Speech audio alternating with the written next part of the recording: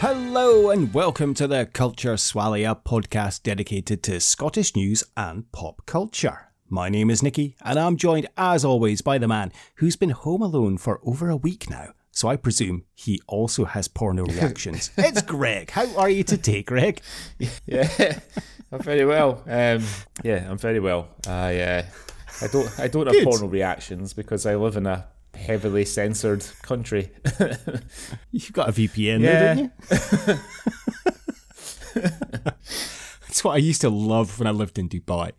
Obviously I always had a VPN, but I loved it when you went onto Pirate Bay. Like they allowed Pirate Bay wasn't blocked. You could go on Pirate Bay and download anything. But if you clicked on porn on Pirate Bay, then it came up with a blocked sign. So I'm like, you've gone to the trouble to block that, but you haven't blocked Pirate Bay in total. That's just wonderful. So you had to put the VPN on if you're wanting to download porn from Pirate Bay. I've only got a VPN on my phone, mainly so I can WhatsApp call people at home, because WhatsApp calling is still not allowed in Dubai. They want to make sure that the phone companies don't lose out, I imagine. So yeah, I've just been doing a bit of life admin, doing a bit of cleaning, cleaned the bathroom this morning. Yeah, did that, a bit of ironing, nothing exciting. Watched our movie yesterday, so I'm interested to talk. I'm looking forward to talking about it to you shortly. Oh, you're living the rock and roll lifestyle here, Greg. You're really painting to bachelor status. I tell you what I have watched that I really enjoyed over the last couple of days as well. I watched the Arnold Schwarzenegger documentary on Netflix. Oh, it's brilliant, it's class, yeah. And I watched the Wham documentary as well. Oh, it's fantastic. It's so good. It kind of broke my heart, that Wham documentary. Yeah. It's just, because about George. And I'd watched there was a Channel 4 documentary, The Death of George Michael. I don't know if you watched that. I think so. And that was quite sad. But the Wham documentary just, Wham was just so much fucking fun. Like, you don't get that nowadays. Like, I ended up going down a rabbit hole and I'm watching, Wake Me Up Before You Go on YouTube. And I'm like, where's this nowadays? This is so much it's just fucking fun. Like, and it's so good.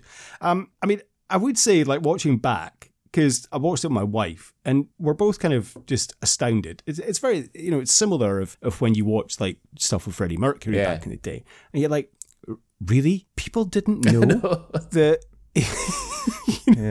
And it's such a shame that he had to hide it for all these years, but my God, when he got caught in the toilet and he just gave the most perfect response, that outside video has to go down as one of the greatest comeback things. It's a fucking great song for him as well, to be dressed. It's a fucking great song, and the video is incredible. Him dressed up as a in this tight LA cop outfit and with the urinal spinning round. It's what a fucking guy. George Michael was an absolute legend, and he did so much stuff for people that I think once he died, it kind of came out, like, all the stuff that he did. Like, he used to give people money that, couples that were couldn't have kids, he would give them money to do IVF and stuff, and all kind of undercover, kind of like under an alias type thing, and all this kind and generous stuff that he did.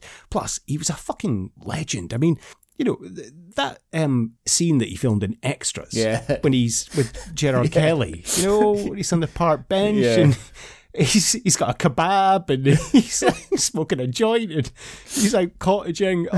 Just a fucking legend. He was a proper bloke as well. He's smoking a doobie, crashing into snappy snaps and stuff. What a guy. I really genuinely miss George Michael. How fucking good looking was Andrew Ridgeley back in the Jesus. You know what I mean? It's like, he was, proper man crush. One of my school friends, Rachel, who I used to go to school with when I was at school in England, she's got a charity for children's books, and she got invited on to Radio 4 to talk about it. There's like a sort of panel talk show on Radio 4, BBC Radio 4 on a Saturday morning, and Andrew Ridgeley was one of the guests. So they have the sort of format is they have all the guests on together, and they all sort of talk about whatever they're there to talk about, but they talk to each other as well, and it's all very convivial. So she was quite excited to be on I think his book was out or something. He might have wrote an autobiography a few years ago. Yeah. He did, yeah. I think it was like My Life with George. I think. Yeah. So I think he was on to talk about that. But yeah, fucking hell, good looking guy. I mean, he went out with fucking Karen Woodward from Bananarama for like about 20 years. They lived together and, what a legend. And it was so good to see Pepsi and Shirley as well. I mean, Shirley's still a good looking woman too. Yeah. Like nowadays. She's... But Pepsi isn't. Oh, well, yeah. Pepsi is, but I'm just saying. You just said that Andrew Ridgely was a good looking bloke. You never said George Michael was a good looking guy. Not really my type, George Michael, but yeah, it's that's a wonderful documentary. That really enjoyed the Wham one. It's so good, so much fun. Like just such a good fun band. Like I miss that kind of thing. I like the fact that when they went their separate ways, it was very amicable. You know what I mean? Like, there was no sort of animosity or anything like that. It was they had the big farewell concert at Wembley, and they obviously remained friends for the rest of George Michael's life, I would imagine. That was I was kind of gutted. Was it last year or the year before? It was 2 years ago. Because it was always my favourite trivia question was what was the highest selling single in the UK never to get to number one? And it's Last Christmas by Wham, because of course Band Aid beat it. But then I think 2 years ago it did get to number one because nowadays you've got all the streaming, and I'm just like, oh, for fuck's sake, that's fucking spoiled. But then it still gives the great trivia question of, but it's not a great trivia question, is it? It was like in the same year who had like a top 2 hit with a band, in a duo, and as a solo artist. And it's George Michael, because in the same year you had Careless Whisper, Last Christmas, and of course Band Aid. But yeah, so it kind of ruined that. It's probably one of my favourite YouTube clips as well, is have you ever seen Sexy Sax Man? Oh. And it's just a guy with a saxophone playing Careless Whisper. And he goes into it's an American video, but he goes into shopping malls and stuff, and he just plays Careless Whisper over and over again. And the security guards throw him out and stuff, and his mate's there with him. I'm going to send this to you because it's fucking brilliant. He's like, oh, play that one song, play that George Michael song, and he, it's a Sexy Sax Man on YouTube. Okay. Search it out. It's fucking phenomenal. Okay, right. We didn't even speak about the Arnie documentary. That's brilliant as well. Yeah. It's fantastic, and you just forget how big Arnie was in the day. Untold. And it made me. I made my wife watch Terminator after we'd watched the Arnie documentary, and I really want to watch Twins and Kindergarten Cop again.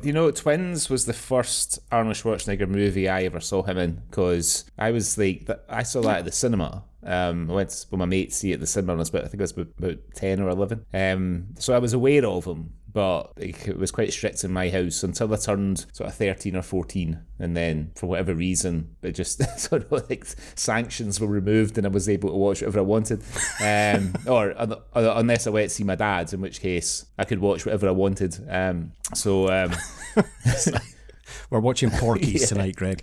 But yeah, I mean, I was surprised to learn that he, through some good business moves as a successful bodybuilder, he was a millionaire before he ever acted, before his acting career took off, Yeah, I was surprised at that as well. And fucking fair play to him. Absolute genius. What I liked on the last episode, I watched the last episode this morning, and it made me feel a little bit emotional, actually, because it's sort of like his part in Shaw, and he says, some people will say I'm a self-made man, and I'm not. I had the dream and the vision and the motivation, but a lot of people helped me get to where I am. A lot of people, and I thought, fucking fair play, Yeah, he comes across as very humble. Kind of, he realised where he's come from, and he, realised the mistakes he's made, and when he's talking about it's quite, it's not funny, but it is in a way when he's, it comes out that Maria effectively says to him, like, did you fuck the maid? Is that your son?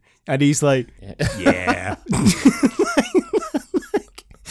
But you can tell he really regrets that because, he does. Like, he really kind of is upset by that. But it's, I thought he was a very humble kind of guy and comes across well, just likes his cigars and his big cars and stuff. And, he's kind of inspiration. He's genuinely, I would say, because he was in that documentary that was on Netflix. Well, it must have been about 3 years ago now. I can't remember what the name of it was now, but it's the one about like vegan. Game Changers. Yes, Game Changers. That's the one, because he's on that, and I came home. I think I'd been out walking the dog, and my wife was watching it, and that's kind of one of the reasons I gave up eating meat, because Arnie was on it, and the way he's talking about it, and it's not brainwashing, like you shouldn't eat, poor animals and stuff. He's like, just try like one day not eating meat, and then maybe try 2 days, and then maybe 3, and see how you go. And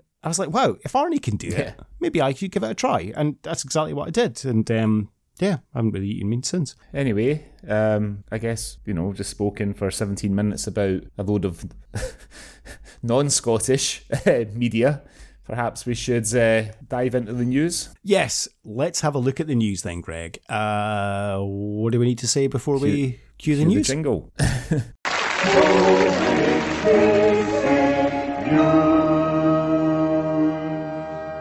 Hello, this is the Outer Hebrides Broadcasting Corporation, and here is what's been going on in the news.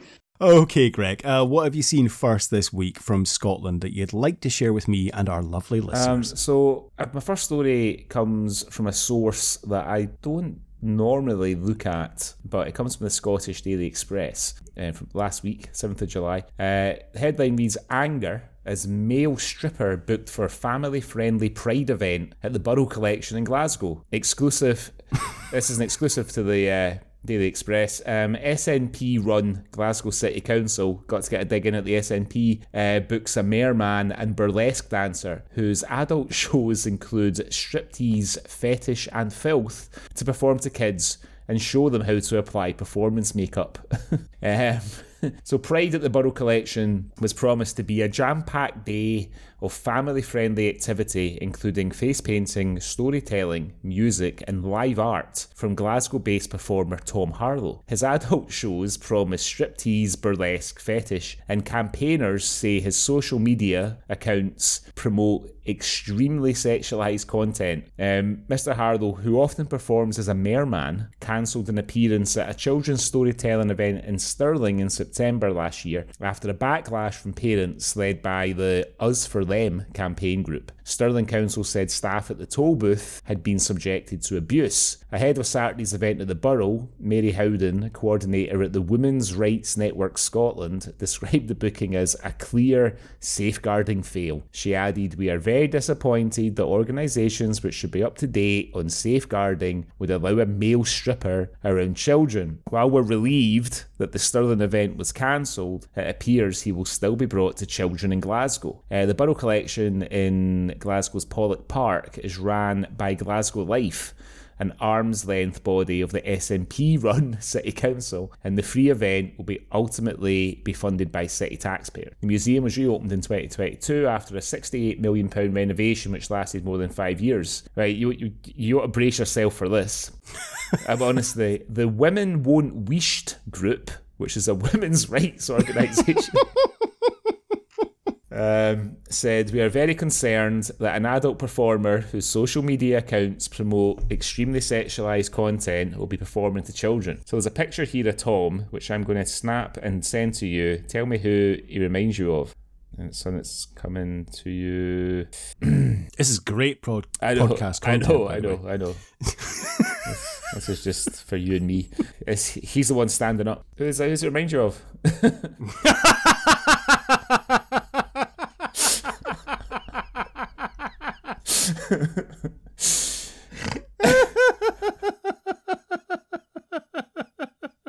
I think you can tell by my reaction that you know exactly who I'm thinking of. It's like a very young our mutual friend. So Stuart Walton, who's the chair of the Scottish Union for Education, said, "It's unclear why events for children need to include individuals who have made their name as adult sex entertainers. Tom Harlow often wears a mermaid's tail and reads alternative, empowering fairy tales to children. And given this, it seems reasonable for parents to be concerned about what appears to be confusion around adult and children's entertainment." He added, "Glasgow City Council recently passed a motion claiming that those who oppose drag acts entertaining children are part of some right-wing minority, but I suspect if you talk to most parents and showed them Harlow's website, they would scratch their heads and think there was something clearly unhinged about what's going on. So the Glasgow-based performer Tom will be performing classic cabaret songs inspired by pieces in the Burrell collection, including Jacob Epstein's 1920 sculpture of the singer and entertainer Lillian Shelley. Tom is aware of the family nature of this event and has developed a bespoke performance which is suitable for the audience, which is kind of what you would expect. It's so funny, like, when you read the language in the way that these articles are written on the Sunday Express, there's clearly an agenda, you know what I mean? Like, I'm sure Tom wasn't going to turn up and start waving his bollocks at a load of children at the Burrell collection, do you know what I mean? So what is the issue here? The guy Tom is a children's entertainer, but he's also a drag act. Basically, yeah. And they're obviously worried that, exactly as you've said, he's going to get his balls out in front of the kids. But of course he's not. Like, why? Now, I'm not a parent. I don't have kids. I know you, obviously. I know you do. You've obviously got 2 kids. This would never cross my mind. I would not be worried about a drag act performing in front of my kids because it's normal. Like, what's wrong with that? But these people are. Would you be offended at that? Of course not. I mean, the guy's obviously he knows what the event is. So, and it said he's put together a kind of bespoke show that's suitable for everybody that's there. You know, he's not going to be doing his mayorman and reading dirty fairy tales to them or anything. Do you know what I mean? These are the same people that will probably take their kids to the panto where men dress up as dames. And they're not offended by that, but they're offended by this. That is fucking ridiculous. It's bizarre. Like, the guy's doing an incredible service to try and educate and teach and entertain kids. And these people are offended because he likes to wear a mermaid tail. And read dirty fairy tales to adults. What the hell? What kind of dirty fairy tales do you read? Like, Rapunzel fingering the Jolly Green Giant or something. I'm mixing up Jack and the Beanstalk with Jolly Green Giant there, the giant there. But and I don't know why Rapunzel would be fingering the Jolly Green Giant. I mean, it'd be better than the Jolly Green Giant fingering Rapunzel. I mean, it'd make a right mess. That's true, yeah. Oh, yeah, that would, all that hair. Oh, come on, get over yourselves, Scottish Daily Express. This is why we don't have stories from the Scottish Daily Express, Greg, because they're just fucking full of arseholes. Like, this is terrible. The poor guy, I feel really sorry for him. He's trying to do a good thing and entertain kids and educate them and do a good service, and he's being vilified because he likes to read dirty fairy tales. That's a fucking great idea for a podcast, that dirty fairy tale kind of podcast. So the Women Won't Weesht have got a Twitter account. Women Won't Tweet. Women Won't Weesht. I was just having a look to see if there was anything amusing on there, but it doesn't seem like there is. Probably not. Probably clutching their pearls, fucking thumping their chests, and demanding that their tax pounds are not spent on an adult performer singing songs. They probably to kids. They probably think like Last of the Summer Wine is like a racy comedy or something. Yeah. Exactly. I know. The thing is, to your earlier point about the panto, like some of these like BBC comedies that are considered like classic comedies, stuff like Are You Being Served? I mean, it's like overt innuendo. You know what I mean? Yeah. What? Oh, so you don't think Mrs. Slocum's pussy is... You know what I mean? It's like... You know what I mean? Like John Inman and all that, you know what I mean? Great. Look at I mean, I've never seen a single episode of it, but the number one sitcom in the UK is an Irish man dressed up as a woman called Mrs. Brown's Boys. Now, I bet they are the same people that laugh about watching that, but yet they're offended at some guy trying to make a living and educate their kids about proper life art issues that they should be aware of. And about art and about, it's not even just about that. It's about educating them about other things that they should be aware of. But they're seeing it as, my wee Davey's going to come home wearing a frock if he sees that filth. That's not what we should be doing. Oh no, he's going to be wearing women's knickers before we know it.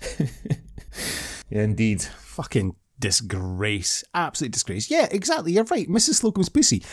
Greg, we're not that far away from people blacking up on TV and making massively, overt jokes and racist jokes. And yeah, we're not that far away from it now. But and they're the same people that I guarantee you were probably pissing themselves at in sickness and in health. Love Thy Neighbour. It Ain't Half Hot, Mum, and Love Thy Neighbour, and yeah, exactly. Mind your language. Yeah. But they're mind offended your at language. this disgrace. I mean, even for the time, like Spike, it's quite bad. Spike Milligan, like playing an Indian man. Fucking hell, honestly. Like when you see like that sort of thing, when these sort of retro TV shows and stuff, and it's just like, how the fuck did that get commissioned? Do you know what I mean? I know that it was a different time, and maybe perspectives weren't as broad as they are now, but fucking hell, still. I mean, the famous one is of course, Heil Hitler, I'm Home, that lasted one episode and then got canned. And you're like, but they still made an episode and aired it, and they thought that was a good idea. Yeah. And like, really? It's available on YouTube if anyone wants to see it. It's not bad, actually. Anyway, that's my first story. What's your first story for this episode? My first story is from the Daily Record this week, Greg, and it is a 50-year-old woman has confessed to taking days off work to spend time gaming. Self-confessed nerd Caroline Alexander, 50, takes around 7 days of annual leave each year to play her Xbox Series X when big games are released. She's been gaming since she was 6 and has even roped in her husband Phil, with the pair now spending date nights playing Diablo 4. Caroline, who gets... What are you laughing at Diablo 4? Randoms. Caroline, who gets 22 days of annual leave each year, first fell in love with gaming through a popular arcade game, Jet Set Willy, in January 1982, before moving on to modern consoles. Now, she plays modern classics like Fable, Diablo 3, and Mass Effect, with 57-year-old Phil, a computer programmer, after demanding he joined her beloved hobby. Phil's a computer programmer. I'm pretty sure she didn't have to demand that much. Yeah. Caroline, who has been taking annual leave to game for 7 years, began booking weeks off after the release of Dragon Age Inquisition, an action role-playing game, and now continues to take annual leave for every big game release. Caroline from Dundee said, "I've always been a nerd and I love it. I tell my co-workers about my staycation of gaming. I don't use my annual leave for anything else important. It's definitely worth the days off." Since childhood, Caroline says she was only interested in nerdy activities and fell in love with gaming upon the release of arcade games in 1982. Despite her mum being keen for her to develop more feminine hobbies, I bet her mum read the Daily Express, she gave up after buying Caroline her first console, the Sega Master System, in 1989. Caroline said, "My mum never thought any man would want me." A girl gamer who loved spending their evenings killing monsters. Fortunately, she was wrong. I can tell you, Caroline, it's quite a niche porn for gamer girls. After attempting to date men who didn't share her passion for gaming, the researcher eventually included her gaming interest in her OkCupid bio. Caroline and Phil matched in October 2016 and began chatting online. Caroline said, "I invited him over and I sat him down. I passed him an Xbox controller. I let him know that for the relationship to work, he needed to be a gamer." After teaching her new partner the ropes, the lovebirds continued to game together and they got married in December 2020. Phil was quickly introduced to Caroline's annual leave scheme and quickly followed suit. Phil, who also does stand-up comedy, said, "I very quickly came around to gaming. I loved she was honest about her love for gaming. It's just like taking time off for a holiday, but this one is digital." Now, this is a talking point we're going to come back to, Greg. Caroline, who is a mum of 9 cats, all named after Scottish foods, we're going to come back to this, started to book weeks off on her job when the release of Dragon Age Inquisition came out in May 2016. She continued this trend with the release of Elden Ring, Diablo 4, and The Witcher 3. In total, Caroline says she has taken 7 weeks holiday over 7 years to sit on her sofa and game. She spends 14 hours a week playing, and she said, "I'm proud to be a gamer. Everyone is shocked by my age, but my time is spent gaming every week. I have thousands of hours clocked on Diablo 3 alone. I'm so glad I was able to find someone that accepts my hobby. I can't wait for the next big game so I can book off another week." So, there's a few things I wanted to discuss about this. So obviously I wanted to discuss gaming in general, but let's go back to this quite quickly. She has 9 cats named after Scottish foods. Now, it doesn't name the cats, unfortunately. So obvious one is haggis. Yep. Iron Brew. I'm kind of lost after that. I mean, would it be Iron Brew? Like, Stovies was going to be my kind of joke one that I thought was funny. Like maybe Cranachan. Square sausage. Tablet. Yeah. What else? Tunnock's tea cake. Tunnock. Caramel wafer. Might be. Caramel log. Yeah, maybe. I had some smoked salmon yesterday. I don't know if you'd agree with this, but maybe it's just what I've associated it with over my life, but it just smells really Scottish, smoked salmon to me. Like when I opened the packet and I got the smell of smoked salmon, it sort of took me back to like thick carpeted living rooms, the 1980s, and Big Daddy and the wrestling, and it just, I don't know, like my grand's living room. It's just, but I don't know, I'll always really associate it with Scotland, the smell of smoked salmon. Just reminds me of fish, I would say. It doesn't really smell like fish though, does it? Well, it fucking does. Smoked salmon. Anyway, so my other question is, I mean, obviously I'm not going to get bogged down in names, but you're a bit of a gamer as well, aren't you? I am, yeah. I am. Do you want to know something interesting about Jet Set Willy? Jet Set Willy fact. So, yes. Go on then. The guy who wrote and developed the game never thought that anybody would get like to the end of it. He thought it was too hard, so he just fucking stopped designing levels. So when you get to the end of the game, there's no sort of you just finish like the last level, and it's just like finishing any level. There's no like, because the guy thought no one's going to get this far. I can't be arsed to do anymore. Have you ever taken a day off to play video game or anything? I haven't, but my old flatmate Dale, I remember which one was it? Maybe Final Fantasy 7 or 8 on the PlayStation came out, and he bought it on the Sunday, and he phoned in sick on the Monday, and I was still working in the restaurant, so I got in quite late on Sunday night, and he was sitting playing it, and I went to bed. And I got up in the morning and he was still sitting playing it. And I was like, "Have you been to bed?" And he was like, "No." It's like, fucking hell. So I was working a day shift, and I got back from work about 6 o'clock, and he's fucking still sitting playing this game. I said, have you been to bed? And he's like, "No, I'm going to go to bed early tonight." He didn't go to bed early. I went to bed at like midnight, and he was fucking still up playing. It's like, you're gonna be fucked. You're not annoyed you couldn't watch the TV? Well, I was a bit annoyed about that. I seem to recall, did you not take the day off when one of the Grand Theft Autos came out to play it? One of the old ones? No, I went to a midnight opening to get Grand Theft Auto 3. Right. I definitely went to Virgin midnight opening to get that, and then played it until like 6 a.m. or something, and then a few hours sleep.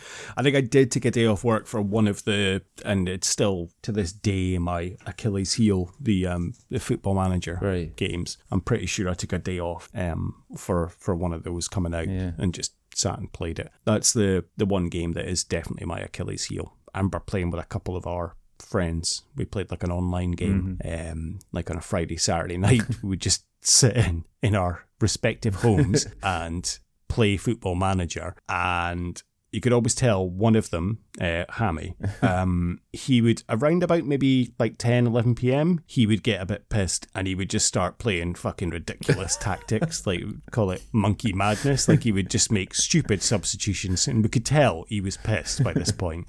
and he's just doing stupid things, and we're like, okay, right, Hammy's pissed now.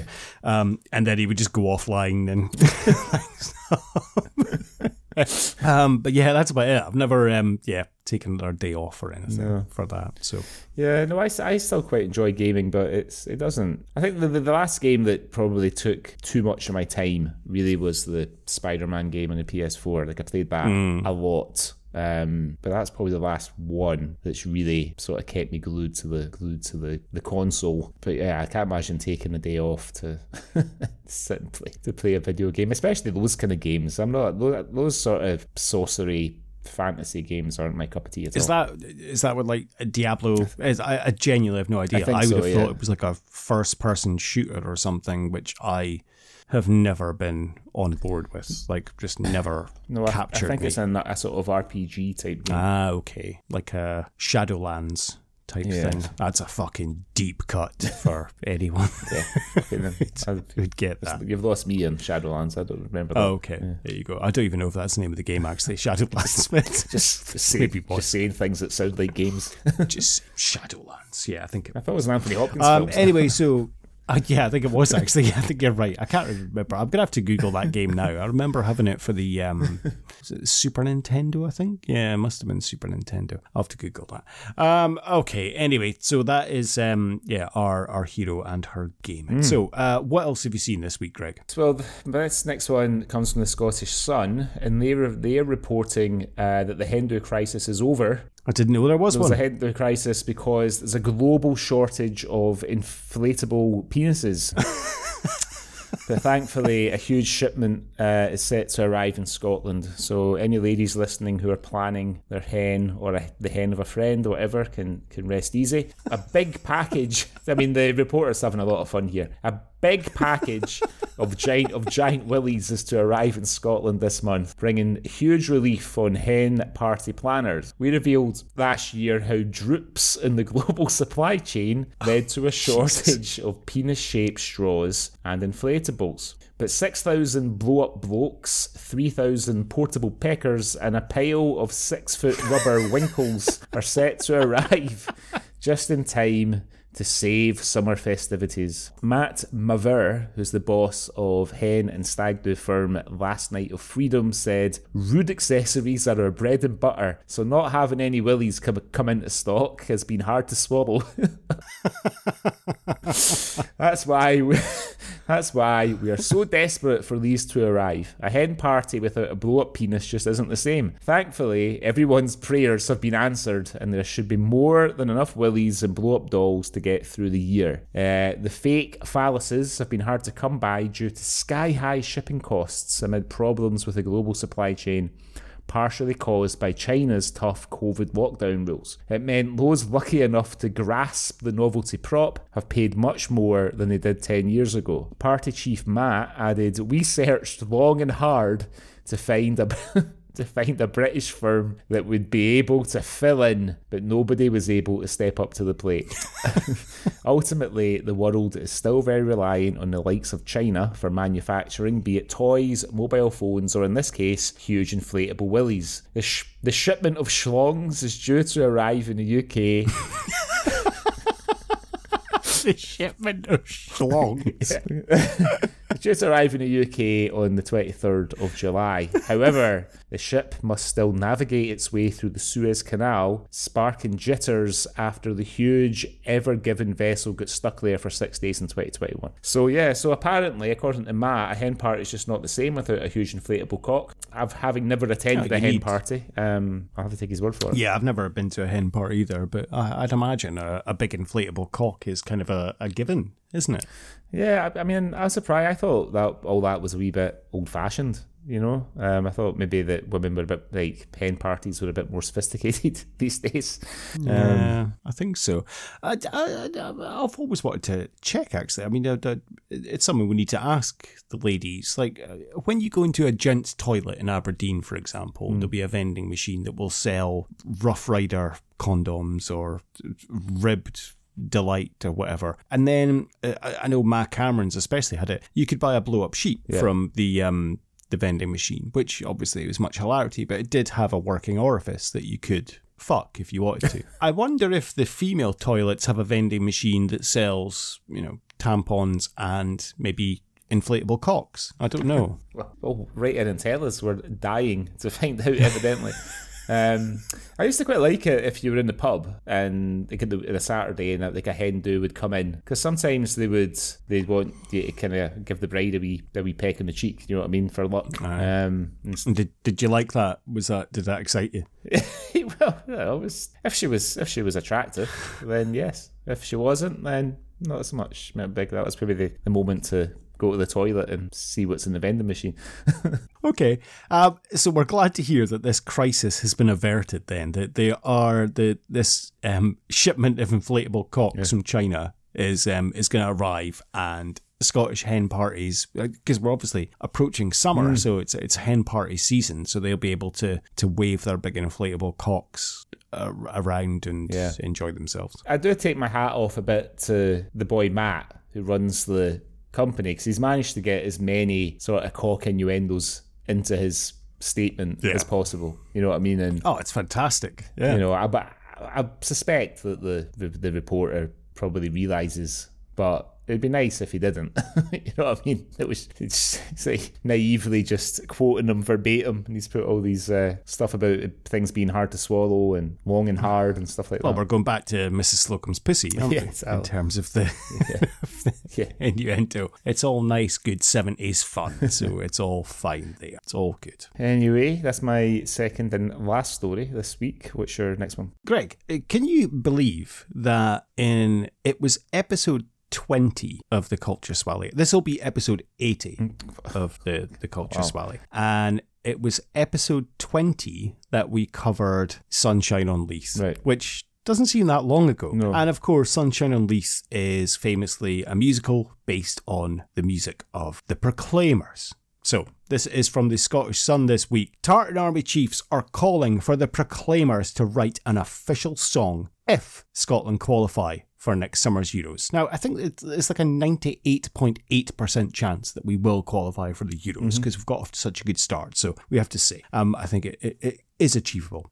They say that the Twins could even adapt their I'm Gonna Be 500 Miles anthem for the tournament in Germany. The last official Scottish football song, which we covered, Greg, in our Euro 2020 special, which was episode 24 of the podcast, which we did a shot at glory, available wherever your podcast, was Del Amitri's Don't Come Home Too Soon. That was the last official Scottish football song, 1998, which was written for the 1998 World Cup in France. But Hamish Husband, what a fucking great name, Hamish Husband of the Tartan Army Association, said, that could be a drag act actually, Hamish Husband, said, with the prospect of us getting to Germany, we need a new anthem. So it's now over to the Proclaimers. Of course, who else would you go over to? The players have shown such camaraderie. I went all Sean Connery there. The players have shown such camaraderie. I'm sure they'd be up for it. The Proclaimers could prepare to write an anthem that take us forward to Germany. It'd be wonderful for the nation and for the Reed brothers. They could even tweak their massive hit, said Hamish. He added, the distance between here and Germany is more than 500 miles. Thanks, Hamish. Scotland's doomed 1978 World Cup campaign in Argentina featured Ali's Tartan Army, sung by Andy Cameron, which we, of course, covered on that episode as well. And it sold 360,000 copies. Fans adopted Baccarat's Yes Sir I Can Boogie when Scotland qualified for Euro 2020, our first major tournament since 1998. Music expert and DJ Jim Gallantly, who I think we've mentioned on the podcast before, said unofficial songs are normally the ones that catch on. He said the songs that Scotland fans adopt are probably the anthems. He added, if you want an actual superstar, Calvin Harris has to top the list. This is an official song, so Calvin Harris isn't going to go out of his way to do an unofficial song. In terms of big stars in Scotland, the obvious one is Lewis Capaldi, but his songs are a bit too down. But imagine Calvin Harris collaborating with Capaldi for the Euros. That'd be good. Not our words, the words of Jim Gallant. So, if we were to have an anthem for Euro 2024, Greg, who would you pick? And you can't say the Crankies, because I know that's what you're going to say. What's I going to say, the Crankies? I think it needs to be a band like the Proclaimers, because the Proclaimers songs they're so singable. You know what I mean? They're so like they've got so many sort of anthemic songs. So you would need someone like that. I think. I don't know if I would get excited about a Capaldi Calvin collab. I'm not a fan of either of those guys, really. Not my cup of tea. Who could it be? Maybe the Fratellis. Maybe they could get them to do a song. Are they still on the go? Jesus Christ. I don't know. They've got some catchy songs. Who else? What other maybe get Royals. They're Scottish, aren't they? You may say Las Vegas or something. Las Vegas, yeah. Camera Obscura. They could, yeah. Yeah, I mean, Camera Obscura is not a bad shout, actually. Yeah, I mean, I think that's probably more down the Delamitri route kind of like thing. You're looking for someone that's going to get the crowd uprising. You're right, there's no one better than the Proclaimers. Yeah. I mean, unless you get the Bay City Rollers back together, which obviously isn't going to happen. Most of them are dead, so you're left. Or you get Rod Stewart to do, Rod Stewart and the Proclaimers or something. That would get everyone going. Yeah. But it has to be a really good song. And you can't just redo 500 Miles. I mean, it's too... I want something original. Synonymous with other things. You want something a bit original, someone that's going to get heart pounding and chest beating. And you want something original. But fucking Calvin Harris and Lewis Capaldi. Don't get me wrong, I really like Lewis Capaldi. I could name one of his songs and that's it. And I genuinely probably only heard it a couple of times. I couldn't name anything else he's done, but I like him as a person. Like, I think he's very funny and very likable, but I've no opinion on his music because I haven't really heard any of it. Calvin Harris, I remember seeing him in Austria went to a snowboarding festival and he was playing there. And me and my friend stood at the front of the stage. And this was before he had his glow up and he was just the kind of spotty teenager, Calvin Harris. And we just we're a bit cruel, I guess, because we just stood at the front of the stage and just fucking pointed at him and booed and said he was shit. Like, what are you gonna say? And he was like, literally, like, I could have reached out and touched him, and I was just like, we were just boo, you're shite. And such a shame. Like, why did we do that? I mean, I don't know. I think he's definitely had the last laugh. Anyway, I think he did. Yeah, I mean, he got a glow up, and he got to fucking knock off Taylor Swift for a good few years. So yeah, did you not go and ask him if he would play "Let's Get Ready to Rumble" by PJ and Duncan? No, I didn't. No, I didn't. I didn't give him a hug either. No. Anyway, so we will see if we do have an anthem for 2024 in Germany, and we'll see who it is. Maybe there'll be somebody new that comes out. Maybe it'll be the View or something, or whatever happened to them, or Deacon Blue. Do you know the View there was a story actually a few weeks ago about the View having a fight on stage just a couple of weeks ago. Did you see it? Yeah. Like an actual fist fight. Yeah. Deacon Blue would be a good shout to do a song, actually. Yeah, you mentioned that. Doogie could do his sports commentating and then get on the drums. You know what I mean? Get paid twice. I'm behind that. Get Deacon Blue to do Scotland's song. I'd be behind that, actually. Well, it's a good show. I'm going to tweet Ricky Ross after the podcast. You do that then. You tweet Ricky Ross and see what he says. He'll probably tell you to fuck off. Okay. Have you seen anything else in the news this week, Rick? No, that's it. No? Do you want a quick round of the Purple Tin Game? Yeah, I do, yeah. Purple Tin Game? Okay, Purple Tin Game, for anyone who is a new listener or doesn't know, this is born from ridiculous stories in Scottish newspapers of celebrities being photographed in cafes or bars, or it basically comes from Gerard Butler and Darius Dinesh, RIP, being photographed in a hairdresser in Glasgow. And it's just ridiculous that these things make the newspapers. However, Greg has 9 questions to guess the celebrity. The reason he has 9 questions is because a can of Tennant Super is 9%, so it's the Purple Tin Game.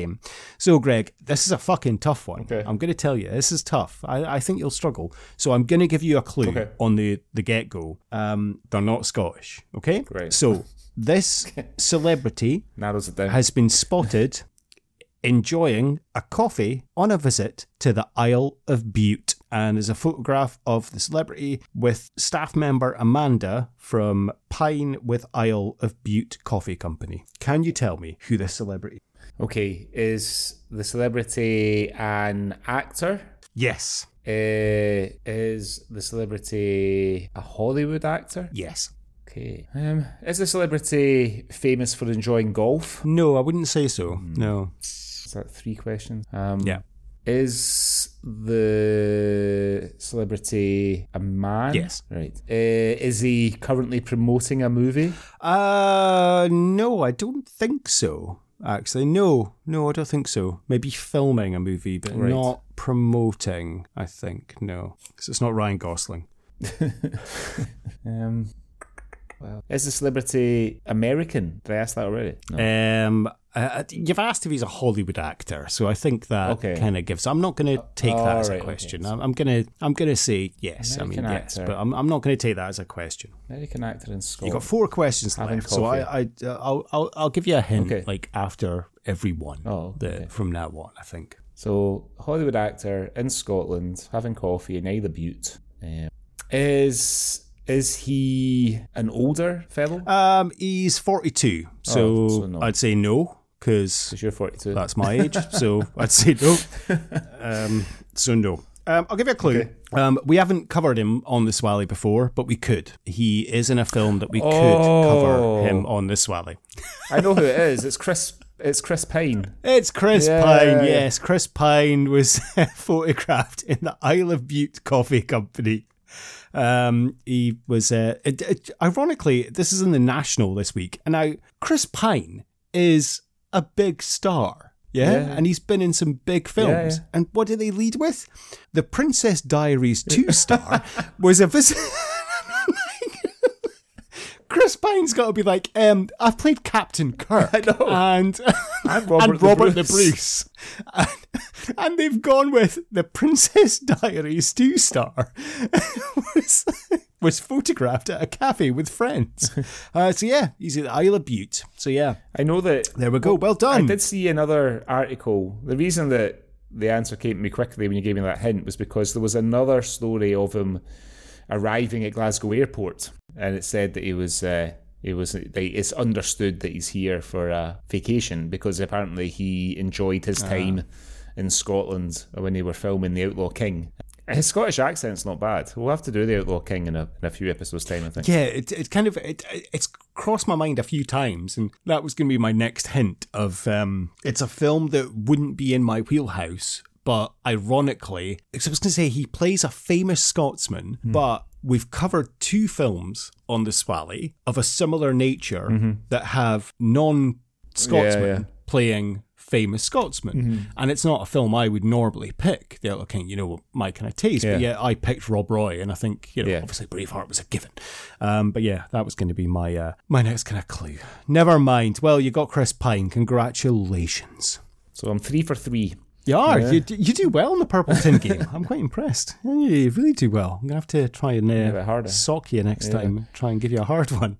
That's not... that's kind of the thing that the inflatable willies writer would write. Right, before we go on to what we're going to be talking about today, let's have a little word from our sponsors.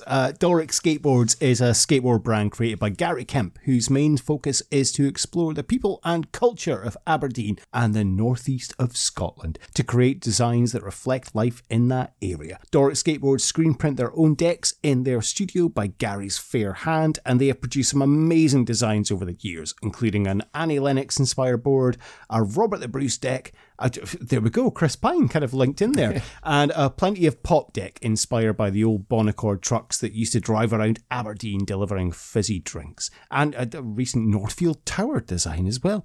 Doric Skateboards also replicate these amazing designs onto their clothing on 100% organic cotton t-shirts, hoodies and sweatshirts, and you can also fill your boots on stickers, pin badges and beanies. Gary regularly collaborates with local artists to ensure that he brings the latest designs to the market, but always with a Doric twist. So check out Doric Skateboards for yourself on doricskateboards.com and follow them on Instagram at Dorrit Skateboards to see the amazing designs they have on offer. And you will find all the links on our social media, in our link tree, on our Instagram. And we are delighted to be able to offer you 15% off as listeners to this podcast. All you need to do is head to dorritskateboards.com, have a look at the amazing decks, stickers, badges, hoodies and tees that they have on offer, and enter the promo code SWALLY. That's SWALLY, same as the name of this podcast, all in block capitals, and get your 15% off. That's dorritskateboards.com. Use the code SWALLY.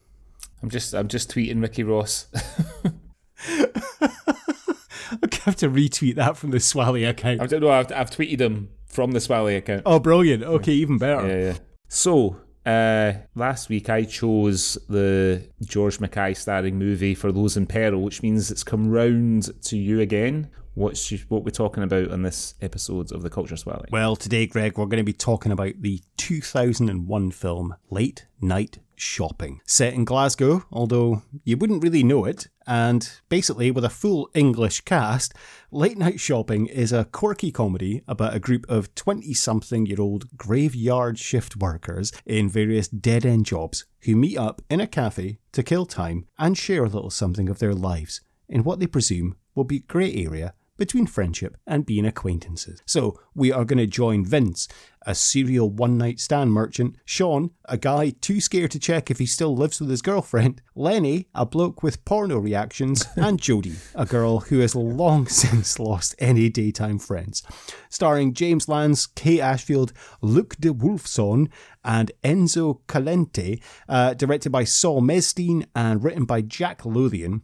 I remember renting this from Blockbuster in about 2002, I think, just after it came out. And then later I worked at Blockbuster, and I always remember just seeing this DVD case, and I think I rented it a few times when I worked there. I really enjoyed this film when I first saw it. I have not seen it in about 20 years, and when I first mentioned this to you, Greg, you said you'd never even heard of it. So was this your first viewing of Late Night Shopping? Yeah? Complete first viewing. Yeah. Okay, so what did you think of Late Night Shopping? It really took me back to that time, I think. Yeah. It really made me, like just the sort of styles, what people are wearing, and just the sort of concept of the movie. I think the British film industry was going through quite a purple patch in the sort of late 90s and early 2000s, and purple tin patch, yeah. And I obviously this one wasn't as successful as the likes of like a Trainspotting or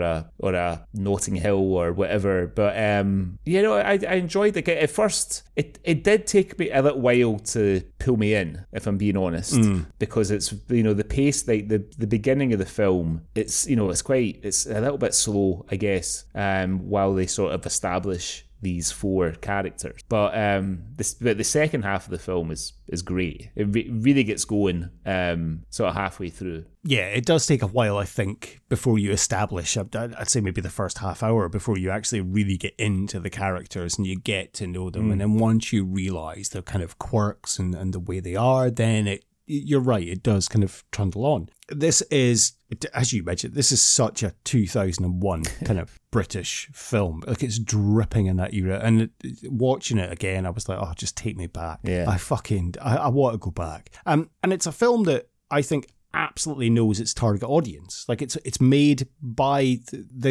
at the time, the people that directed and wrote it were kind of that age group. It's starring that age group. It's, I kind of speak primarily for us that those were kind of in our late teens, early 20s at that time. Glory days. And those were glory days. The glory days.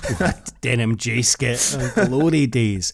And it just kind of, it just sums up that era, kind of people working in jobs that, not dead-end jobs, but you know what I mean? They're stuck in crappy jobs just to pay the bills, just doing stuff monotonous.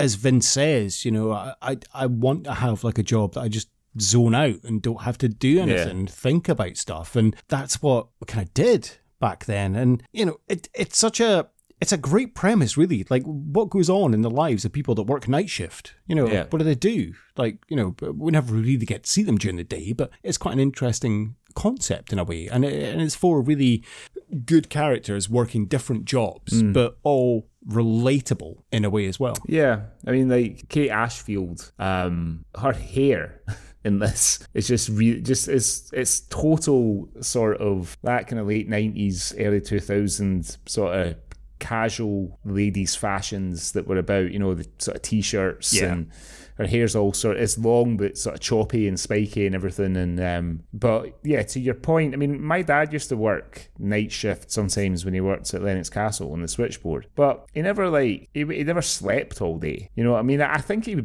to be honest, I think he slept at his work. That's why. I don't think he was awake the whole night answering phones. But yeah, it's something that I've never done. I've never had a night shift job where I've worked. I've started like late in the evening and finished in the morning. I imagine that it's you know, like jet lag I struggle with anyway, so it must be difficult to, you know what I mean, to like adjust when you come off night shift to a day shift or whatever, you know. But yeah, I mean, it's so weird, like, because the jobs that they have, so Vincent works as a like overnight shelf stacker in a supermarket. Sean is a porter in a hospital. Jodie seems to work on a sort of assembly line making circuit boards, and Lenny works in a call centre, you know, so they're all quite sort of disparate jobs. But the job that Vincent has, I don't think necessarily suits the character of Vincent. I know why he says why he wants a job when he's having the conversation with Joe in the break room, and he's like, you know, I took this job because I don't want to think about stuff. But and also like what's his name, Sean? Oh, Ricky Ross has replied. Sorry, to our tweet. Ricky Ross says, lots of games to play yet. Oh, come on. I'll tweet him back later. Yeah, like, so then he kind of looks like he could work in a call centre. It kind of looks like he belongs in a call centre job. But the other three, I don't think their jobs suit them all that much. You know, like, you would never meet a girl like Kate Ashfield and imagine that she works on an assembly line. And you would never think, you know, like, Sean is sort of dressed a bit like, you know, he's dressed a bit like sort of Tim Burgess. Do you know what I mean? From the Charlatans. He's got the same hair, same sort of long hair and stuff, and yet he works as a porter over in a hospital. It's kind of, I don't know. It didn't really seem like those are the types of jobs that those guys would do. So would you imagine their jobs would be then? If they're doing night shift jobs or just any jobs? Well, yeah, night shift jobs. I mean, that's the whole premise of the film. What would you imagine their jobs would be if you don't think they're suited to those jobs? I'm not sure. I mean, like, Sean looks like he could be a bartender, you know what I mean? But that's not going to be overnight. But I don't know. I don't have an answer. I mean, as Vince beautifully puts it, you know, while we stand around here putting fucking tins on shelves, there are beautiful 19-year-old girls in short skirts and tight tops going to clubs. Yeah. And then when their standards plummet is the same hour that I get off work. And that's why... That's why he's so successful with the ladies. It's not just down to Errol Flynn's watch that he has. It's down to the timing of things. So as you've said, these four workers, they have these night jobs and they effectively meet in this cafe and sit and drink coffee and milkshakes and chat during the evening. Wonderful cafe. I mean, a lot of cigar smoking going on in that cafe. The guy that works there is chomping on a big cigar as he's... Yeah, that's the thing. Everybody is smoking all the time. Like, even the scene when Vincent goes to the hospital with poor old Joe, who's had a heart attack, and he's just like walking through the corridors of the hospital behind the paramedics, pushing poor old Joe in the trolley, like smoking a fag. And I think the cafe on the island at the seaside as well, the guy behind the counter who pours the Coke for Sean's girlfriend is smoking it's got a fucking fag in his mouth. Everybody's fucking, you know, like Vincent practically chain smokes his way through every scene. You know, James Van's practically chain smokes through every scene that he's in. Yeah, it may be quite nostalgic for just when you could smoke indoors in the UK. And I mean, obviously, I don't smoke anymore, but I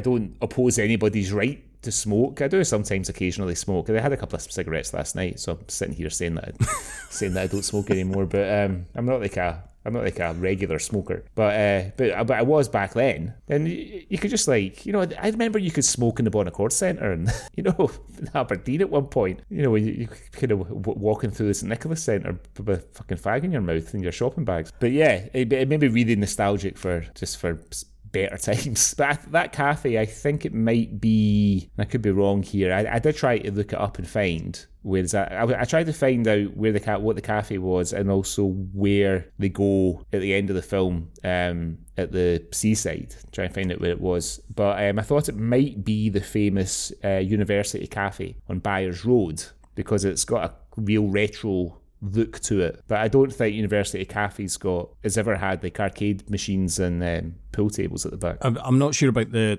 main cafe they go to, but the one they go to at the end is the Melbourne Cafe in Saltcoats. Oh, so all right, so Saltcoats. How'd you? Quite, right, okay. Yeah.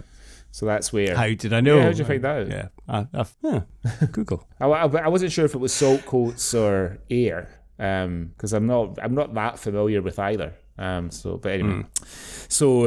But yeah, this film, I mean, it's right up my street, as you would have expected of my kind of film watching and my film love. Like, it's just so unforced, and it kind of trundles along. Nothing really happens, but obviously, you know, things do happen. But it's a low budget film about kind of slackers and navigating life, and that's always has a special place in my heart. Films like Clerks or Mallrats or this, or, you know, one of my favourite films of all time is Swingers. Yeah. And kind of Vince Vaughn's character Trent in Swingers kind of reminds me a little bit of Vince in this, in terms of the way he like crushes up the number and throws it in a milkshake and stuff. Yeah. And like I say, it's such a short film, and it does take a while to get with the characters, but once you do, it's kind of really worth it. And I think, probably speaking about the characters, I mean, let's start with James Lance as Vince. I mean, James Lance, we've had on the podcast, well, we haven't had him on the podcast, but we've had him in the Book Group, series 1 and 2 as Barney. And then, I mean, I know him as Ben from I'm Alan Partridge, and that's what he'll always kind of be to me. And of course, now he's probably most famous for being Trent Krim in Ted Lasso, and he's fantastic in that role as well. And James Lance is a great actor, and he's great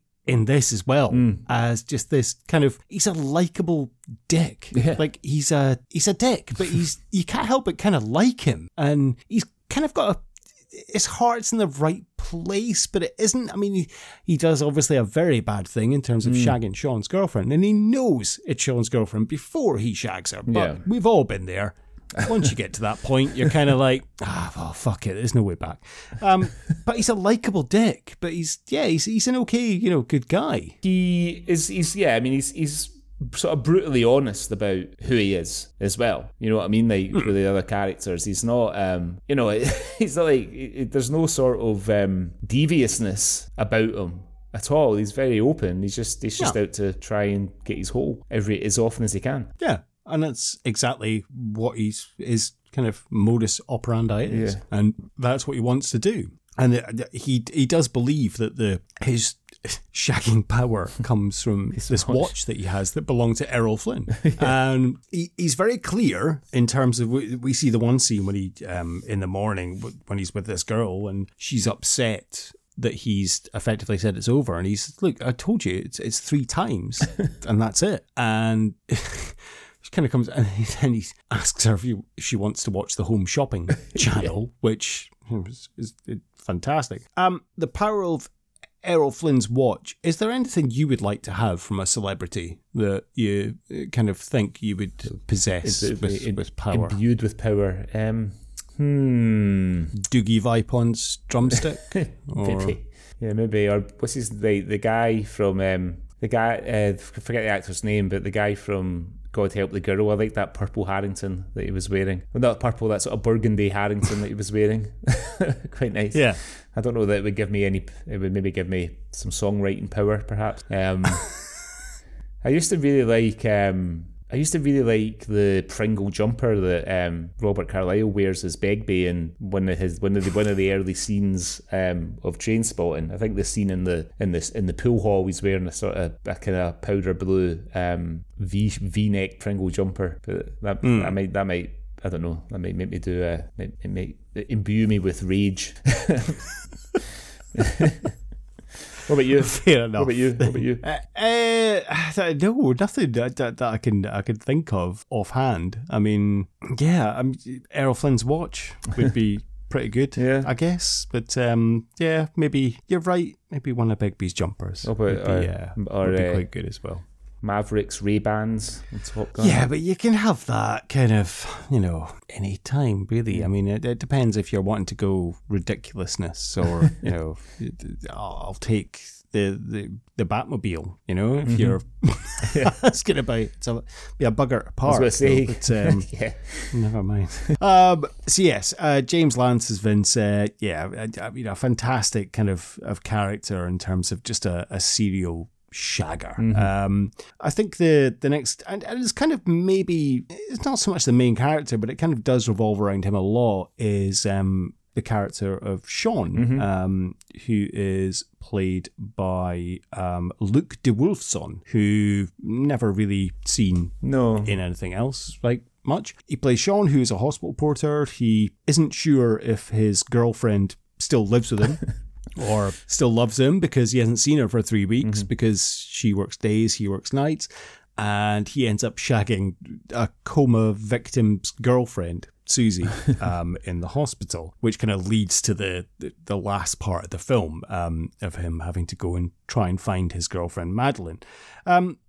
Yeah, decent performance. I see what you mean when you say that he kind of looks like he could be a barman or something. Interesting character. I mean, he obviously uses the Fonz technique to get vending machines, to give him Kit Kats and stuff, but he doesn't really seem like he wants to go back to Madeline until, in fair play, when Jodie does say, okay, so one of two things happened, and the second thing is you've had your dick in someone else, and it's kind of made you realise what you're missing, and that's the realisation that he does have to go back and see Madeline. Yeah, I think you're right. He does seem like the lead character. Like, we do spend a bit of time with the three guys. We don't really spend much time with Kate Ashfield apart from when she's in the cafe. But yeah, I mean, I'm surprised. I quite liked him in this. I do like the character of Sean. He's a sort of likable guy. I think the whole I'm not sure if my girlfriend still lives with me or not sort of plot device is fucking genius. It's really, really, really good. I thought that was a really, really, really funny conceit. But you would think that, he would just maybe go turn up late for work and catch her. Where it maybe doesn't work so much is, I assume that he starts work at like 10 o'clock at night or something. So does she work like until that time, until 9 o'clock at night or something? Like that seemed a bit weird, but it's still it was good. It was funny.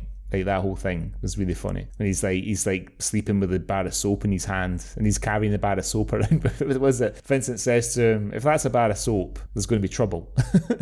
Or something like that, isn't it? So Jodie tells Sean to paint on the wall, "Do you still live here?" And he's like, "No, just decorated." But then when he comes home, and after Vince has slept with Madeline, we see written on the wall, "Do you still love me?" painted on the wall. Now, it's never clear, did Madeline write that or did Sean write that looking for a response? But I presume it's meant to be Madeline. That's what I thought, did that.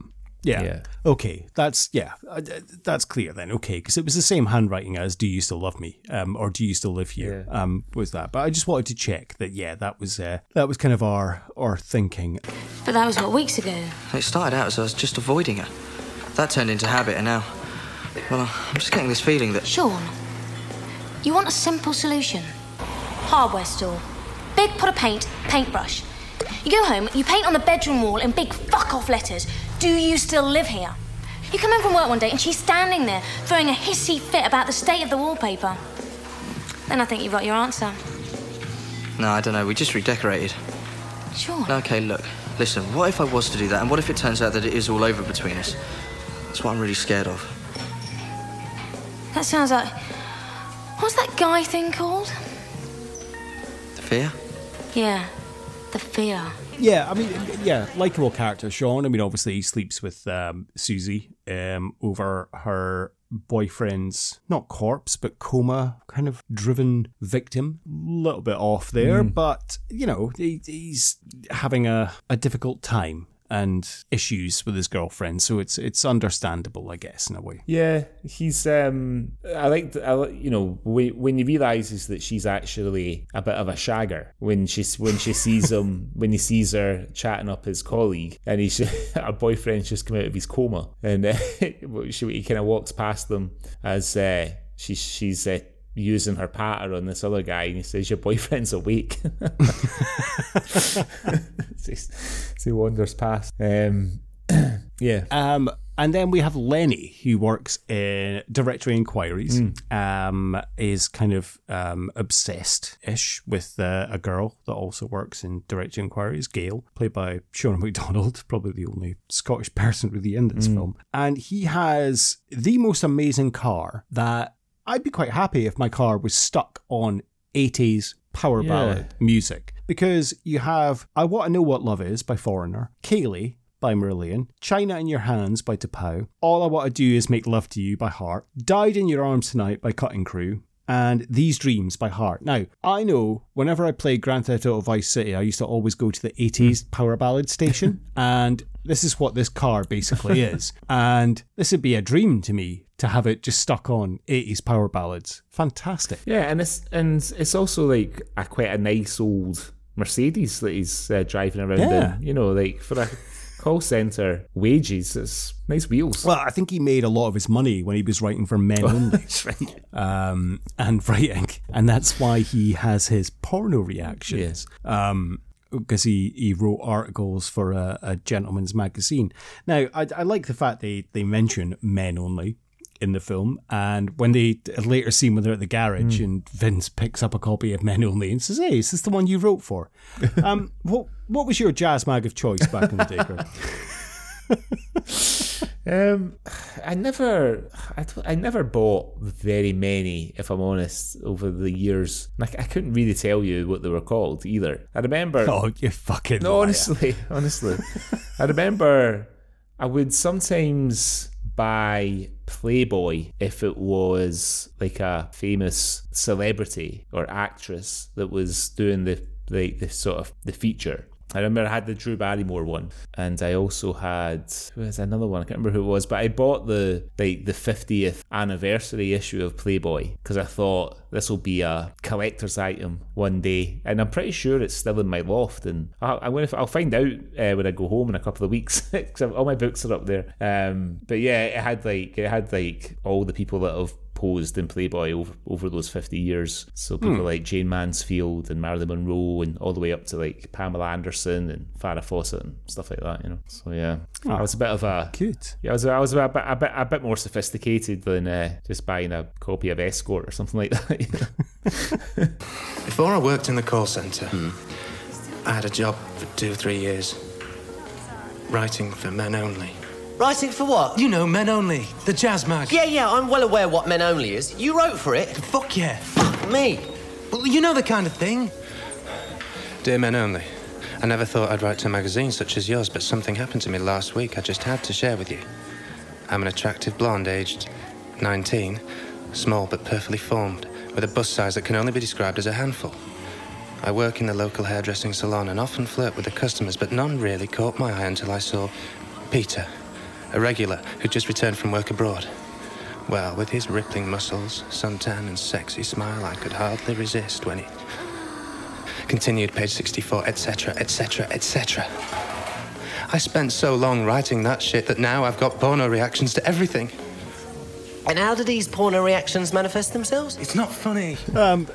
So Lenny works call center. He's kind of obsessed with Gail, and he's calling her up saying that he is this international businessman because he's scared to talk to her because he has these porno reactions. Because he wrote for Men Only, he kind of envisages everything that he does as a porn film or a sexy scenario. That'd be a crippling illness to have. That though. I I mean, that's pretty much how I looked at everything from the ages of about 17 until I got married, I think. And it's such a shame because he's such a genuine nice guy, and he's so matter of fact. Towards the end, he's gets on well with Gail. They're chatting, and he asks her out, and she turns him down, and he's like, but it's fine because it's okay because he didn't have porno reactions with her. But then she's the only one that is able to change the station on his car radio. So do you think that it was destined they were going to be together? Yeah, I think so. I would like to think that they got it together eventually. That he wore her down. He wore her down. This porno reactions. And then I guess the last main character we have is Kate Ashfield as Jodie. And Kate Ashfield, probably most famously Liz in Shaun of the Dead. It was quite disconcerting to see her say Shaun all the time in this film when she's speaking to Shaun, because it's just from Shaun of the Dead. You're just thinking, when she's saying that, my God, she's lovely. She's lovely in this. Yeah, she's just 2001 Nikki would have been, if I'd had Errol Flynn's watch, I would have been trying to romance Jodie so much. Such a great character as well, but she's the only female, but she's a great character. She's so feisty and just kind of like doesn't give bullshit, and she tells it like it is, and she's trying to help Shaun with his problems. She's trying to help Lenny. Obviously Vince and her are a little bit funny, but she's a great character, really. But she's the one we know least about. Like, we have no idea what her home life is or what her background is or anything. I think we only see her outside of the cafe before they all go to the seaside. Like twice, like once at her work and once in bed of her sort of kind of waking up in the morning. We don't spend any time with her otherwise, which is kind of weird. You'd like to have, like she's a good foil for sort of sorting out these three insecure guys. You know what I mean? And with all their shit and stuff. But you don't really get the chance to get to know her outside of that group dynamic. But I mean, she's very insecure herself because she smiles at that guy who is reading like Lord of the Rings or something and then looks away, and I'm like, are you joking, mate? Really? If a girl that looks like that is smiling at you, you're going to be smiling back. Yeah, for sure. And 100%. And she asked Lenny if he thinks that she's attractive, and Lenny's a little bit flustered. And of course, I mean, it is quite an awkward conversation, but he's like, she effectively asks him, have you ever wanked over me? And I do love the euphemism she gives, fun for one, a personal touch, or a one-man band, which are all great. I think my favourite of all time has come from the League of Gentlemen, which is shaking hands with the governor of love, which is one of my favourite euphemisms for having a wank. But, she's effectively asking her friend, like, have you ever had a wank over me? Do you ever... I think she says, like, would you think of a girl like me when you're having fun for one? I mean, I'm pretty sure that I definitely did back in the early 2000s after seeing her in Shaun of the Dead and Space. But I mean, that has to be. I think I would just like. I just want the ground to open up and swallow me if a girl ever asked me that. Especially then, like 20 years ago. Yeah. You know what I mean? And especially if I had. All right. You're alone in your room and you want to have, fun for one. What? Oh, shit. A personal touch. A one-man band. I don't believe you're asking me about this. Grow up, Lenny. Listen, would you ever consider doing it about a girl? For example, like me? Jodie... Just answer the question. No. Well, I mean, probably not. Why not? Look, Jodie, please. Lenny? Look, I don't know. You're a friend. It'd be rude, and you're not my type. Not your type? What's wrong with me? That's it. I mean, it's not the kind of question you ask, but I guess that, it's a fair enough question, I suppose. We're going to kind of come on to it later, but there's only one... Most of this is spent in cafes, or there's literally one bar scene, and we only see one person drinking a beer, and it's Vince. Yeah. And he drinks a bottle of Miller Genuine Draft. Jesus Christ. Why was that so popular at the time? Like, it was always disgusting. Do you still get Miller Genuine Draft? I mean, I don't see it around. I remember, like, the first pub I worked in, the two lagers we had were McEwen's Lager and Miller. But I think Miller were really promoting around about that time, because remember there used to be that sort of extended advert from Miller that used to be on sometimes. It was like a sort of American talk showy type advert. Oh yeah, that rings a bell actually. Yeah, you're right. So I think they were pushing it really hard. But I mean, it was fucking North American beers just do not agree with me. I mean, even last night, like I had a few bottles of Sol, which I know is not North American, but and I felt like I felt like shit this morning, even though I didn't have many. But yeah, like things like Budweiser, Miller, Coors Light, Michelob, all of them, they all taste the same, and they're all fucking disgusting. Like, I just like ruled out a few sponsors there, but yeah, I don't know how people drink them. They're just fucking rank. I have written in my notes, Finlay Quaye, discuss. Whatever happened to Finlay? Whatever happened to him? Exactly. So I came away. He should maybe tweet him, see if he wants to do Scotland's anthem for Euro 2024. Whatever happened to Finlay Quaye? It was massive at the time, wasn't it? Maverick with a Strike, his album, and it was everywhere. Are you actually tweeting Finlay Quaye right now? No, I'm just. But I am looking him up to see what he's up to. But yeah, what happened to him? But yeah, his song is played twice in this film. They must have spent a fortune on the music budget. Yeah, for this sure. A lot of big songs in it. You know, purely speaking about the 80s power ballads, but obviously Finlay Quaye twice. It's kind of briefly played at the opening, and then it's the kind of the end song as they're going through the tunnel. So it's good old Finlay Quaye. Whatever happened to him? As Wikipedia says, that in 2012 he was charged with aggravated assault in Edinburgh. That's 11 years ago. Yep, and then in November of the same year he was declared bankrupt. He owed the taxman £400,000. He was arrested for possession of cannabis in 2003. In 2015, he was forced off stage mid-performance by the owner of a music club in Gloucester, who criticised him for lacking professionalism. So I think he's maybe fucked it. Okay, basically. Well, fair enough. That's what happened to Finlay Quaye then, I guess. But I mean, that's one of the most bizarre things about this film. So you've got a Scottish musician putting one probably his most popular song on the soundtrack. Yeah.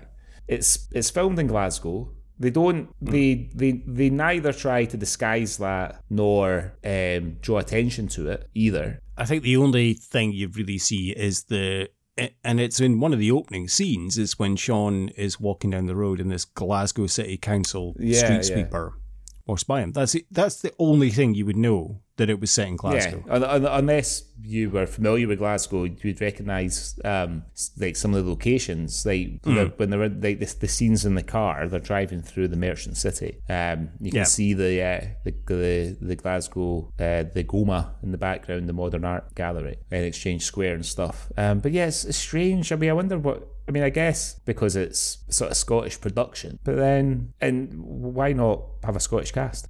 I don't understand that either. Why it's such an English cast, apart from Heike Makash, which German actress who I asked my wife about because obviously she's German, and I sent her the IMDb photo because she was away yesterday, so I sent her the photo, and she's like, "Oh no, she's a very famous German actress. She was kind of like a not MTV, but kind of like a Bravo music channel. Right. She was like kind of one of the hosts of that, and then she went into acting, and she's very famous in Germany. And my wife's like, no, she's brilliant. I really like her. I was watching a film with her from 2001. She's great as Sean's girlfriend, Madeline. But yeah, why was the need? The only Scottish person apart from Joe, who dies in the supermarket, really is Shauna. Is Gail, Shauna MacDonald, like the only Scottish person, and I don't quite understand what the reasoning for that was to have that. I'm not sure. I mean, it would just be speculation. The interesting thing about Heike is that her dad was an Olympic ice hockey player. Yes, I had read about it. He's got his own Wikipedia page as well. Yeah, I had to look at her IMDb. I think the biggest film she's done was Resident Evil, right? The first one with Mila Djokovic. I think Love Actually, and Love Actually probably beats yeah, that. probably. Yeah. But she's got some albums out and stuff as well. Like, she must do a bit of singing. But then her second name, like the character's second name, I'm not even going to try to pronounce it, but they've gone to the trouble of giving... She's the only character with a second name in the film. Yeah, you're right. And it's Zozo Kolovic. Madeline Zozo Kolovic, which is a mouthful. Well, I mean, there you go. She is the only character in the film with a surname, but Jodie does say at one point when she's saying that we're not friends, we're acquaintances, she gives 3 questions. What's my surname? Which obviously you would know. Where do I work? Which obviously you would know. But then the one thing I don't know if we would know about each other, Greg, is what's our favourite colour? Which is a very not really manly thing to ask, I would suggest, really. Yeah. But it struck me that I don't know what your favourite colour is. What's your favourite colour? Would you be shocked to hear that I don't really have a favourite colour? I have colours that I like and colours that I don't like. So yeah, I'm not really a favourite colour kind of person. I mean, I used to favour blue when I was younger. So I suppose it was Duncan or Anthony or Simon. Yeah, all of them. And like a little drive by. Have you seen him? Totally off the cuff. Lemmy watching Blue on his Twitch. Yeah, he watches. So. If you see that he watches the performance of Blue, and like Lee's voice is all, and Lemmy's like, he's been on the fags and the coke. Like, you fucking need to get off that. You can't. Like, yeah, I think he tweeted it. I think I did see that. There is another Scottish actor in this. There's the girl that Vincent breaks up with, Leslie Harcourt. Although she sounds English, she was actually born and bred in Glasgow, but she was sort of brought up from the age of 7 in Yorkshire. But she did her acting training in Glasgow. She came back to do her acting training. She's, so there's three Scottish people. Laurie Gentry plays Jo, Shauna MacDonald and Leslie Harcourt. And I mean, this is effectively, as Jodie kind of alludes to towards the end of the film, it's kind of like a Wizard of Oz type kind of film. Yeah. Like, as she says, like, you're here to save a relationship and you brought along a sociopathic serial dater, a guy with porno reactions, a Miss Know-It-All who pretends she has a job so she doesn't have to share into the black abyss that is her life. You may as well have brought the Tin Man, the Scarecrow and the Cowardly Lion for all the help that we are. It's very much like they've gone on this journey to kind of, I don't know, save themselves or for what reason, but they all end up on this journey effectively to Saltcoats to find Sean's girlfriend on this crazy golf course. Yeah, and it's the best. I think it's the best part of the film is when they're on the roads. I mean, when Jodie hassles them to put the radio on and then just turns it on, and then she ends up sort of like hanging out the sunroof with her sunglasses on and her fingers in her ears because the music's doing her head in. Like, all that sequence, I feel the film really kind of picks up, and like that the sort of shot that they use for the sort of thumbnail for the film on YouTube of the 4 of them standing on the beach with their sunglasses on. It's it's great. That whole, I mean, what is a bit weird is, of all the services they could have filmed that for that sequence where they're supposed to have stopped off. Those services are in Lancaster. I know them. I know them incredibly well because I must have driven past them about 100 times or more, and stopped at them quite a few times as well. Well, there's loads of services you could have stopped at in Scotland. But anyway, maybe they were on their way back to England and just filmed that scene on the way home. Maybe, I don't know. Yeah, possibly. It did kind of, Lenny's car did remind me, and I think I've mentioned on the podcast before, of when I went to V99 Festival with a mutual friend of ours, not our mutual friend, but another mutual friend, Stuart. Yeah. And we stole his brother's car to drive down from Aberdeen to Staffordshire, which was a fair journey. That's a long and drive. It was a Vauxhall Nova, and on the way back, the car was fucked. Right. Like, it was... I think it got wrote off not long after. But on the way down, the tape deck got stuck and we couldn't get the tape out. So we literally had one tape on loop and it was Smooth by Santana. And I'd say after about the 8th listen, we were just like, oh my fucking God.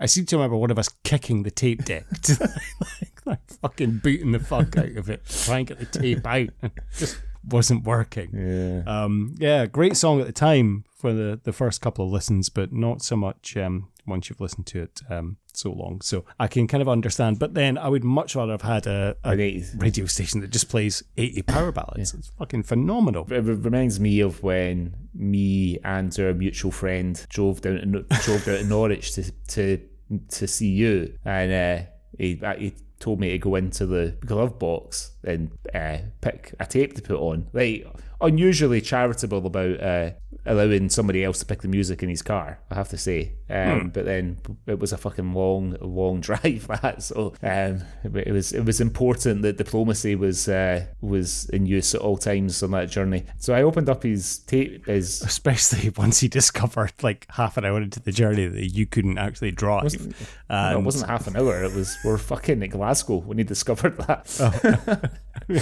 Hamilton, in fact, Hamilton. Yeah, well, fucking. I mean, I can't believe we went so wrong on that journey down. The journey back, I think, was maybe like 90 minutes to 2 hours quicker because we went straight up the A1 and across at Scotch Corner. Instead, when we drove down to. I made them drive to Glasgow because I knew how to drive to England from Glasgow. So I was like, honestly, ridiculous. But anyway, yeah, so I had a look in his glove box and he had Rage Against the Machine's eponymous first album. He had a couple of Muse albums that he taped himself off the CD, and he had ABBA Gold. I just thought, I'm not going to mention ABBA Gold just now. I'm going to save it for when me and Nicky are together with him in Norwich, just to wind them up. But what an eclectic. And the thing was, I'm sure in his CD rack, remember his CD rack that he had in Elmbank Terrace? I'm sure he had ABBA Gold on fucking CD as well. Yeah, he did. Yeah, he did. 100%. I remember seeing that and taking the piss out of him for that as well. 100%, he definitely did. Hey, I don't know, take a chance. Yeah. Was Vince out of order shagging Madeline? Yes. I mean, yes, he was, only because he found out right just before. By fucking rifling through her purse. Who does that? I know. A dirty fucking cunt. Like, he obviously does that on the reg. Like, he's shagging girls every night. So is he always going through their purse before he sleeps with them? Like, what's he looking for? Don't know. Clues about what type of person they are. Cash. I think he's looking at her club card and stuff. Maybe cash. I don't know. But yeah, it's a shame. It's kind of the one thing. Like, he's a likable character, but the fact that he, one, rifles through her purse, but then obviously two, knows that it's Sean's girlfriend before he sleeps with her, leaves me with a bit of a bitter. Yeah, he should have. He should have made his excuses at that point and left for the evening. Yeah. Never mind. Oh well. Okay. Okay. Anything else on late night shopping? No, I don't think so. No, I think I've gone through all my points. Laurie, one thing I would say, I'm going to make sure I get his name right. Laurie Ventry, who plays Joe, he's a bit of a black guy, isn't he? Yeah, he is a little bit. Yeah, for sure. I was looking at his IMDb. He's in The Outlaw King with Chris Pine. Oh, really? Yeah, but it's just one of those faces that, just seems to be on TV forever and ever. Okay then, so let's put late night shopping through our Swally Awards. So the first award then is the James Cosmo Award for being in Everything Scottish. Well, I think it's Shauna McDonald, really. That's kind of the only choice, isn't it? Well, Laurie Ventry, I think, has got a strong case as well, but...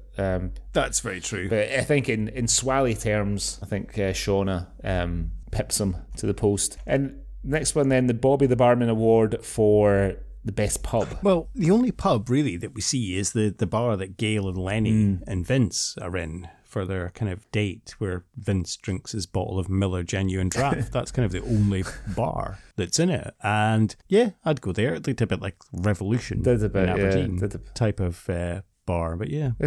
One thing I noticed in that scene, so Gail, Sean McDonald's character, the bar stool that she's sitting on is ridiculously high because her legs are fucking like the soles of her feet at the bar. Yeah, the soles of her feet they must be about like half a meter off the ground when she's sitting on the bar stool. Next one then, the Jake McQuillan Your Teazoot Award. Sean punching Vince. I mean, that's kind of the only violence, but also smashing Errol Flynn's watch is probably more of a teazoot, but although it's not on-person violence. Yeah. But yeah, I kind of went with that thing. Next then, the Ewan McGregor Award for gratuitous nudity. It's not in here. No, nothing. No nudity. It was surprising for a 2001 film of this kind of ilk, but there's no nudity. Well, we're going to make up for that on the next episode, so don't worry about it.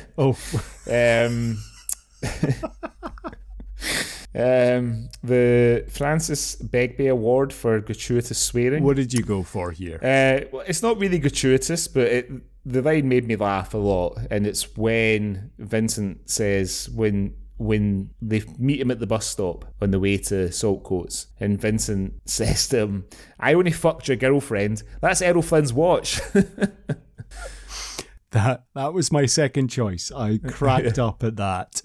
But yeah, my first choice went to, I think when again it's Vince, and they're speaking. I think it's talking to Lenny, and he says like he doesn't know the names of people he works with, and Vince says, "Fuck him. Who wants to know the names of a bunch of wingdings?" And it just made me laugh. But yeah, that's I only fucked your girlfriend. That's Errol Flynn's watch. Made me crack up. Yeah, loved that. Okay, next then, archetypal Scottish moment. There's nothing I like genuinely.